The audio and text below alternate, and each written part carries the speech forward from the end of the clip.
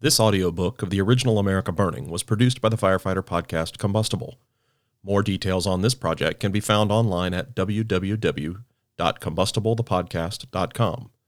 The audio for this recording is consistent with all copyright rights and permissions associated with America Burning and is not affiliated with or endorsed in any way by the federal government or the U.S. Fire Administration.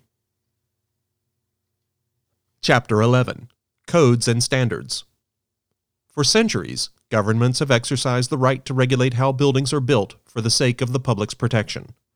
In the time of Julius Caesar, Roman laws regulated the height of buildings and the distances between them. During Queen Anne's reign, the English found it necessary to have a code to require non-combustible roofs. By the time of America's settlement, the legal concept of codes was well established. In 1796, for example, the city of New Orleans, then a Spanish province, passed an ordinance against the use of wood roofs. The public interest justifies these intrusions on individual liberty, but what constitutes the public interest has been a subject of debate and change. Is continuity of business operations in the public interest? States maintain that it is, thus justifying strict code requirements in private industrial plants. Fire safety is only one aspect of the public interest, and hence only one of many matters governed by codes. But in the wake of major conflagrations that struck a number of American cities at the turn of the century, it became a concern of major importance. In 1905, the National Board of Fire Underwriters, now the American Insurance Association, developed and published the National Building Code, the first model building code. It had no legal status of its own, but was intended to provide guidance to state and local jurisdictions for the enactment of legal codes. Because its concern was principally central city areas, the code emphasized converting downtown areas from combustible construction, providing adequate separation between buildings, and providing area limits and fire-resistive separations within buildings. Other model codes have been developed over the years. That of the Pacific Building Officials Conference, now the International Conference of Building Officials, in 1927, that of the Southern Building Code Congress in 1945, and that of the Building Officials Conference of America, now the Building Officials and Code Administrators International Incorporated, in 1950. All of these codes are subject to periodic updating.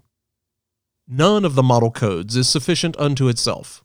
All make references to extensive lists of standards developed by other organizations. These standards usually specify the performance a material or structural member must achieve under certain conditions.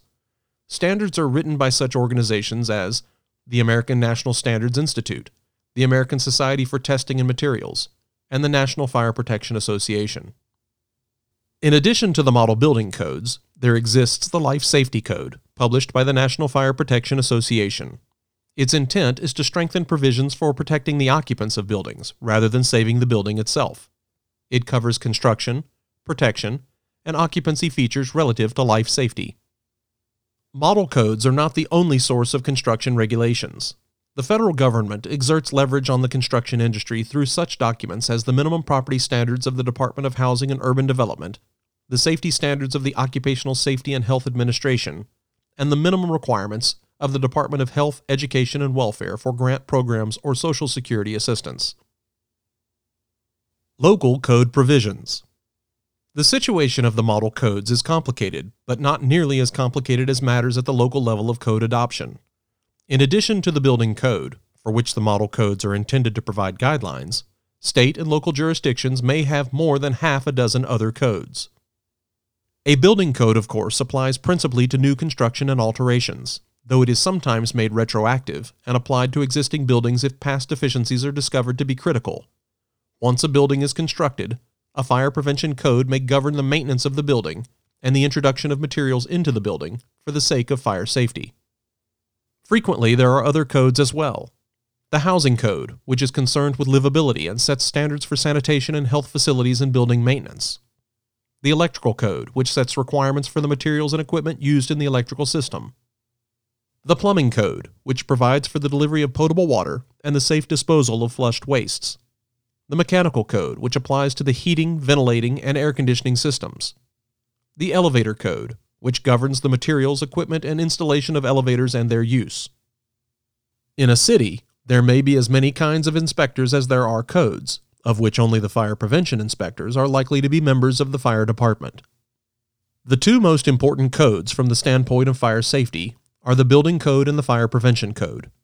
Typically, 2/3 to 3/4 of the provisions of the Building Code apply to fire safety, as do all the provisions of the Fire Prevention Code. How these codes are adopted varies from one jurisdiction to another, but generally there are public hearings preceding action by the City Council or the state legislature.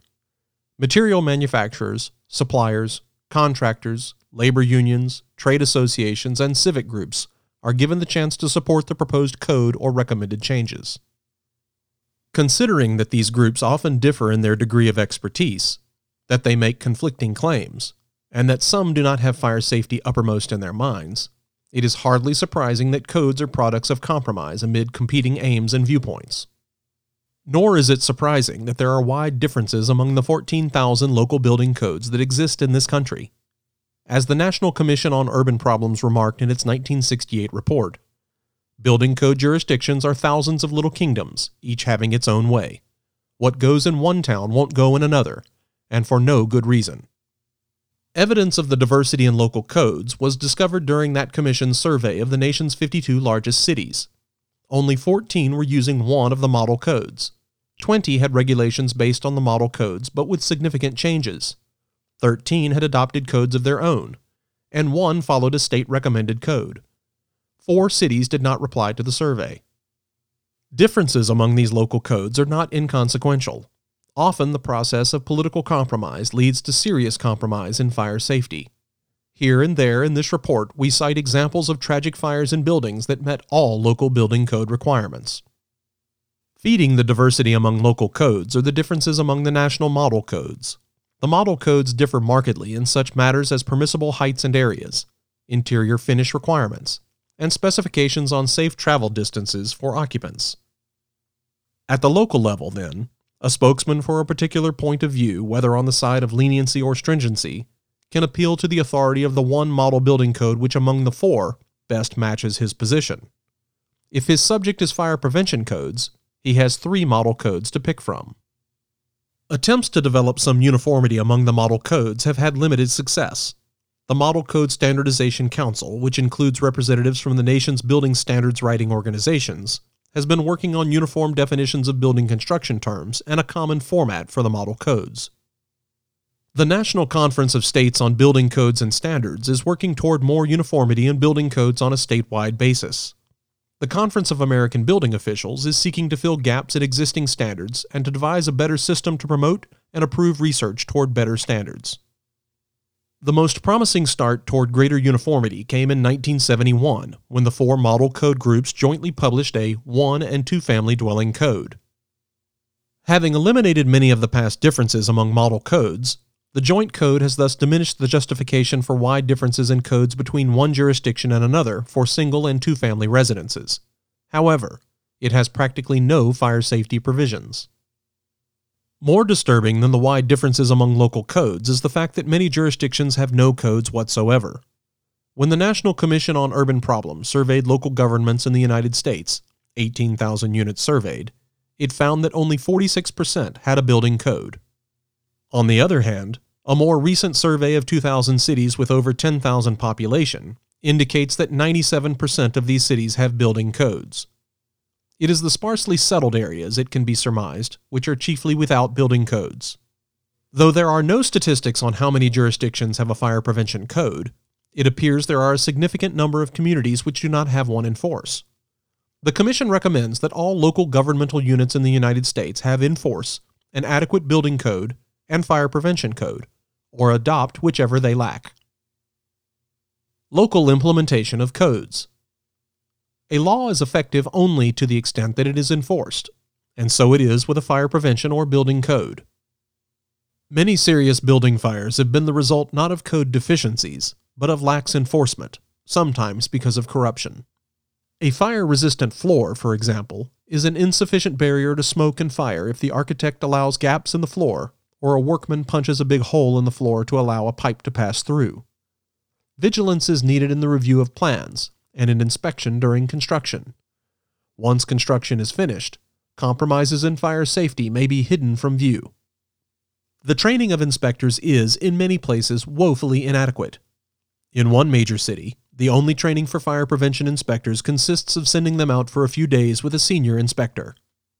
Architects and engineers complain about inflexibility in the codes, but one reason codes tend toward rigidity and detailed specifications is that local building officials and inspectors are not equipped, because of their inadequate training, to evaluate alternative solutions and trade-offs. The effectiveness of codes is also compromised by lack of coordination among inspection programs. The building department generally has responsibility for enforcing building codes, the fire department for enforcing fire prevention codes. Because fire prevention bureaus are responsible for fire safety throughout the life of a building, they ought to be consulted by building departments during the design and construction phases. In many local jurisdictions, however, building departments act unilaterally, implementing the building code during these crucial stages without requesting the suggestions and advice of the Fire Prevention Bureau. Since the two codes influence each other but require expertise specific to the enforcement of each, coordination of efforts between the two departments is needed to provide optimum fire protection. The Commission recommends that local governments provide the competent personnel, training programs for inspectors, and coordination among the various departments involved to enforce effectively the local building and fire prevention codes. Representatives from the fire department should participate in reviewing the fire safety aspects of plans for new building construction and alterations to old buildings. Strengthening the model codes. Since the model codes exert a powerful influence on local codes, the quality of the model codes is a nationwide concern of considerable importance. Historically, major changes in the model codes have been made when a particular fire problem achieves a certain magnitude, as is happening in response to high-rise fires, or when a dramatic fire or two focuses public attention on a problem, as happened in the wake of the Coconut Grove nightclub fire in Boston in 1942. The problem of smoke generation, which has been aggravated in recent years by the increased use of synthetic materials, has yet to receive adequate attention. Slowness of change, except during crisis, is typical of social institutions, but the consequences of that characteristic are, in this instance, vital to public safety. One consequence of this mode of change is that new requirements tend to be piled upon old instead of replacing them. The result can be needless redundancy and added expense. In some model codes, for example, the addition of an automatic sprinkler system has not been accompanied by trade-off provisions on other fire safety features, such as height and area limitations, maximum travel distances, or the degree of fire-resistive construction. The model codes have also been slow to respond to the rapid changes in materials and construction technology. Here the fault does not lie chiefly with the code-writing organizations, since their requirements in these areas usually make reference to the standards set by other organizations. As we pointed out in Chapter 9, changes in materials and construction technology have threatened to outrun the standard-setting organizations and testing laboratories striving to keep up with the changes. As we have also pointed out, a firmer grounding of standards and a scientific understanding of fire and its effects would streamline the process of approving for use new materials and technology. Progress in this direction would also improve the codes. As it is now, both specification requirements, such as half-inch thickness for gypsum sheathing, and performance standards, such as 3 hours of fire resistiveness in certain bearing walls, are the product of judgments based on past experience or speculation, rather than firm knowledge of fire behavior. The mechanisms for change to the model codes are similar in the International Conference of Building Officials, the Building Officials and Code Administrators International, and the Southern Building Code Congress. When a change is proposed, a code change committee holds hearings to consider opposing views, then studies the matter further, and issues its recommendation. While the recommendation is voted on by the organization's membership, the committee's recommendation is usually adopted. Sitting on these committees are local building officials, who often lack expertise in fire protection, and who, in some instances, are understandably reluctant to impose stringent requirements on industries which would directly affect local programs. The committee process is, moreover, a slow one. While the Commission has no suggestions for improving the process whereby the model codes are amended, we do have 2 specific recommendations for strengthening the model codes. We are firm in our conviction that many lives could be saved and many injuries averted if homes were equipped with early warning fire detectors and alarms. These can be effective sentinels, especially at night when so many tragic fires occur. No less important are early warning detectors coupled with automatic extinguishing systems in buildings where many people congregate. Automatic sprinklers can pay for themselves in damages prevented. and the model code should permit other savings by relaxing requirements for other fire safety features when automatic sprinklers are installed. The Commission recommends that, as the Model Code of the International Conference of Building Officials has already done, all model codes specify at least a single station early warning detector oriented to protect sleeping areas in every dwelling unit. Further, the model code should specify automatic fire extinguishing systems and early warning detectors for high-rise buildings and for low-rise buildings in which many people congregate. Examples of this last category include buildings of public assembly, such as theaters and exhibition halls, restaurants, and enclosed shopping center malls. These recommendations apply as well to state and local jurisdictions, whether or not they follow one of the model building codes. Of all the actions that can be taken to provide fire safety for Americans in their built environment, these, we believe, are the most important.